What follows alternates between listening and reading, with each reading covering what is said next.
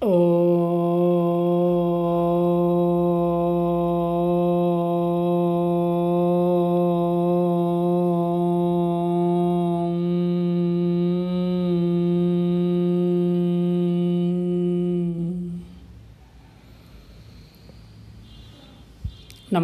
and welcome back. Today, I would like to give a few more perspectives on life on the other side. When we are talking about life or life after death, it's a very difficult topic. It has many perspectives. Many people may accept some of these things, many they do not accept. Different religions have different perspectives. Each religion says what we are saying is the right one, others are wrong.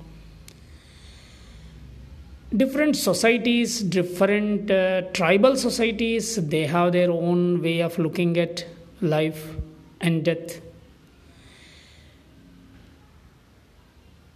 The Indian philosophy has looked into it and elaborately discussed about it for thousands of years. This is one of the most important topic in the Indian philosophy. It comes up in many Upanishads. In fact, it comes up everywhere in Indian philosophy. Because this is a topic which most of us would like to know. It gives a lot of pain when we see death, when our loved ones leave us and go. We get intense pain, grief that makes us ask questions. Some people ask these questions, but then they forget those questions in a few days, and then life continues. Again, when death visits us, the most uninvited guest, death. When it visits, it always brings grief. Even when people are sick, when they leave, sometimes people around feel that at least now there is a relief for the person who is suffering, but at the same time, we miss that person when there is grief and sorrow. So that is why this question was taken up and discussed many times in some of the Upanishads. Like, for example, in one of the important Upanishads, Kathopanishad, discussion between Lord of Death, Yama, and the boy Nachiketa. The teacher, Yama, doesn't want to answer, tries to answer many other things, but not this important question, because the boy asks about this question, what happens after death? Some people say that the life continues after death, and some people say that the life is finished after death. It is one life. Some people say like that. What actually happens when the boy asks? The teacher doesn't want to answer.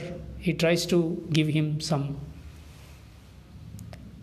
goodies, some things, different boons. He tries to give them and then try to evade the answer. When the boy insists on the answer, then the teacher tells that it's a difficult question. Why are you asking me? I want to avoid, sort of. So, today I would like to give another perspective, which is the Advaita perspective, non-dual philosophical perspective. As I already mentioned, each perspective they tell that is theirs is ultimate. Different religions say this is what we are saying is the right thing, and if you don't believe, you will go to hell. They try to create fear, or they try to create some sort of guilt. If you don't believe what I am telling, then you will suffer more. Things like this. The Indian philosophy keeps things open. You are free to choose whichever perspective you want. The Advaita perspective or the non-dual perspective is one of the most broadest, the biggest perspective. It is like, for example, you are describing a place, sitting in that place, or you are describing that place going in a helicopter or a plane and then looking from there and then describing the place. It gives a bigger perspective. But of course, we can never say that one perspective is wrong and the other perspective is right. It's one has to choose, one has to understand and appreciate what we are talking.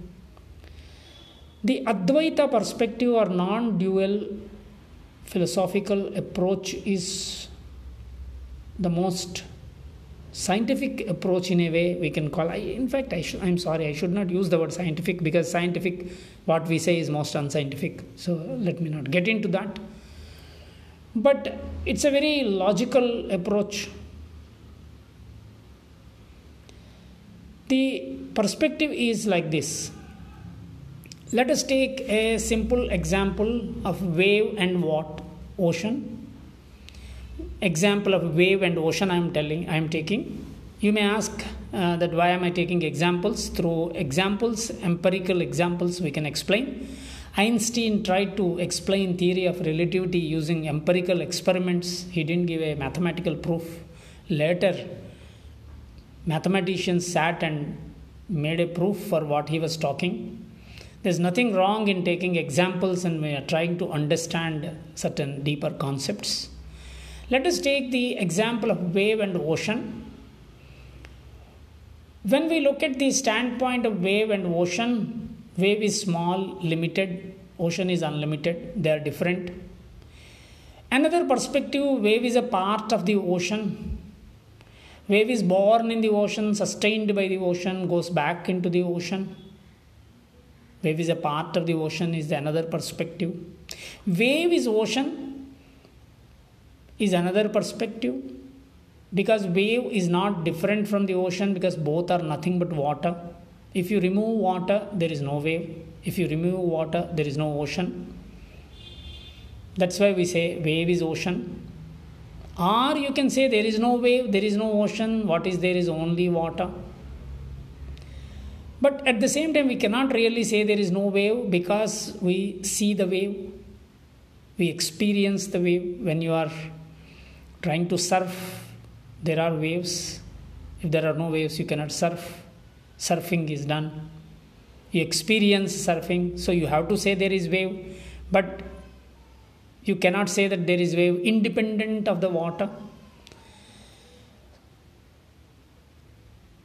So from that perspective, wave and ocean are one, because the truth, the satyam, independent reality, is nothing but water. That is where we say wave and ocean are dependent realities. They depend on water for their existence. So now, taking this simple example, from the standpoint of water, look at the wave. From the standpoint of water, there is no wave. There is water before the wave came into existence. There is water after the wave ceased to exist, and there is water even when there is a wave. But imagining that wave is given a mind, wave can think. If you think that, if you just give another mind, you set a mind, fix a mind to the wave, wave will also start thinking, planning, analyzing, calculating, worrying, comparing. All these things will come up. Wave will have emotions. So the wave will start thinking that, initially will think that I am a young wave, I am a strong wave, I will conquer the ocean, sky is my limit, and it will start rising, and it's a young, strong wave, ambitious. Looks around and compares itself to the other waves and says that I can do better than the other wave. Looks at the older waves and thinks, oh, they are old waves, I am a young wave. So it goes on. But then this same young wave, when it starts getting old, will start worrying that I am getting old, I don't have the same strength as I used to have before. I am now slowing down, my reflexes are coming down. I have some grey hair, I have some weak joints, weak digestion, weak eyesight, weak hearing. My teeth are giving me problem now. My joints are making sounds. So it starts feeling insecure, not feeling so happy. Sometimes the wave falls sick also. And now we'll start thinking as the wave is getting old, sees some of its friends and companions already died. So I'm going to die. What will happen to me after I die? Now, from the standpoint of water, if you look at it, the wave never dies.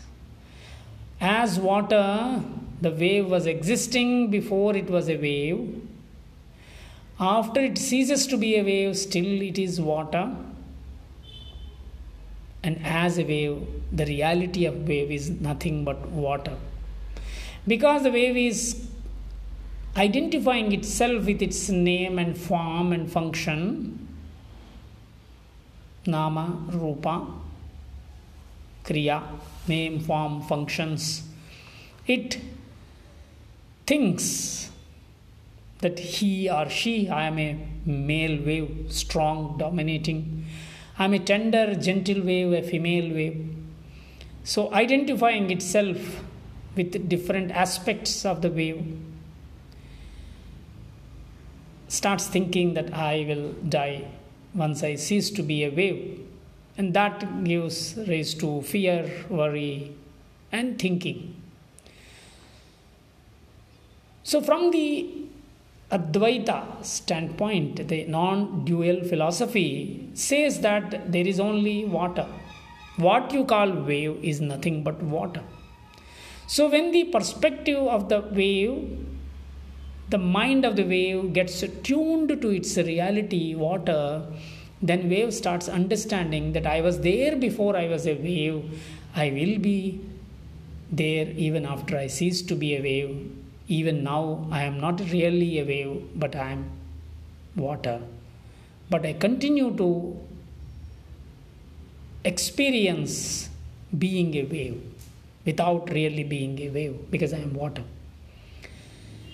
This is the perspective of Advaita Vedanta, which says that you never die. You were there before. Nothing can really kill you. You are immortal. You are permanent. You are eternal. All these expressions are used in texts like Bhagavad Gita, Upanishads, and many other philosophical texts. People who don't understand this standpoint, they criticize. They are like people who know nothing but talk a lot because they know something else. It's exactly like I don't know anything in physics and I keep saying that, oh, Einstein knows nothing or Newton's whatever he said was stupid, things like this. There are people who, without knowing anything, they pass judgments. Even scientists can do that. Scientists should stick to their scientific inquiries, but when they come to philosophy, they should spend enough time before they come to judgments. As scientists spend a lot of time in their subjects, we respect them. We listen to them. Most of the time, we trust them. Though they keep changing their theories every other day, we keep trusting them. But the same scientists don't have that reverence towards the philosophy which was given thousands of years before and stayed with the time. You need to understand these things, spend some time to understand and appreciate. So the standpoint of Advaita is that we as consciousness, we as Chaitanyam, Satchitananda, consciousness, we don't die. We exist. The existence, knowing and bliss, Satchitananda. When we tune to the consciousness, when the mind gets tuned to the consciousness, then there can be the experience of being. We cannot experience consciousness as an object because consciousness is not the object. Everything is the object of consciousness. In fact, everything exists in consciousness and everything is consciousness. This is one of the difficulties which people find. You can see, but you cannot see that which makes you see. So that's why there are discussions in Upanishads: by what I see, by what I hear or smell or touch or taste. That which makes us see, that which makes us think, that which makes us smell, taste, touch, we cannot see that as an object, because consciousness, which is the truth, cannot be the object of something else, because it is the subject, and that subject is not different from your own true self. There are no two selves, there is only one self, that is the true self. This was esoterically pointed out in Bible as I am that I am, I and Father are one.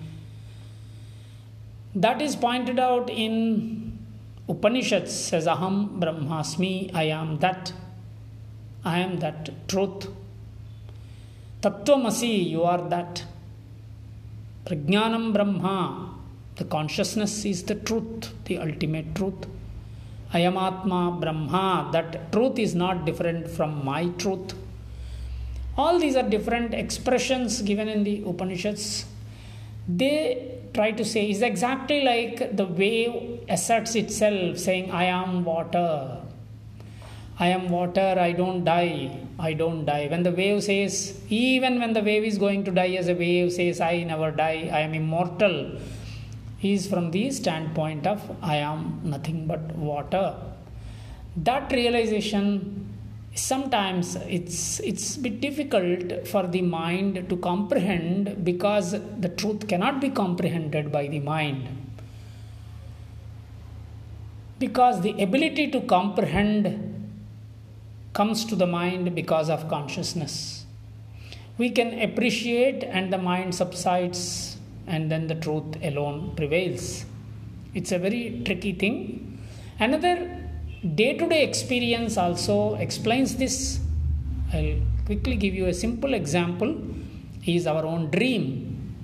In our dream, everyday dream, some people say we don't dream at all. They should start working. They should start remembering their dreams. Then they will understand that they dream. Everyone dreams.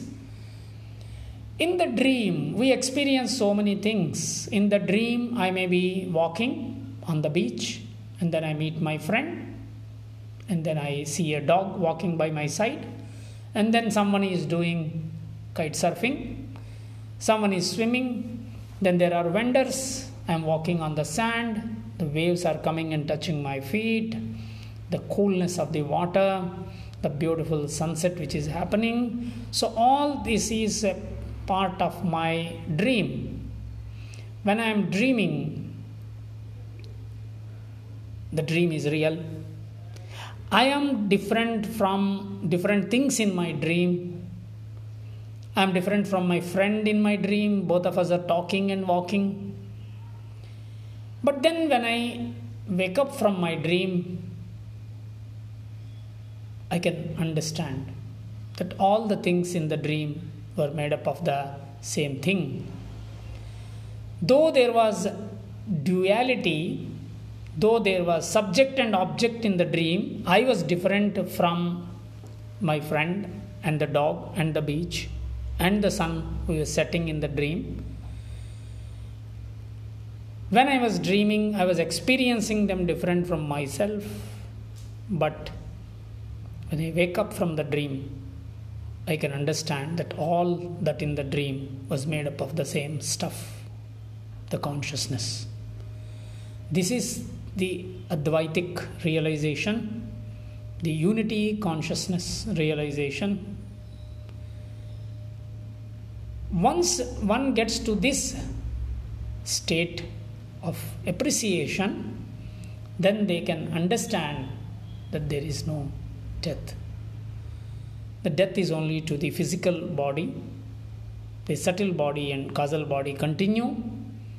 And a time can be there when even the subtle body and causal body merge into the totality. And that totality is not different from my truth. The self of the wave is not different from the self of the ocean. The self of the bulb is not different from the self of the air con. Both are electricity. So, like this, the appreciation can happen when the mind becomes quiet and clear. And if it is assimilated, intellectually understood, emotionally assimilated, and assimilated at the cellular level, it becomes a complete enlightenment. That is when one can experience that one is never born nor never will die. The self is immortal. The self is immortal. I am immortal. I am that truth. Aham Brahmasmi. Om Shanti Shanti Shanti.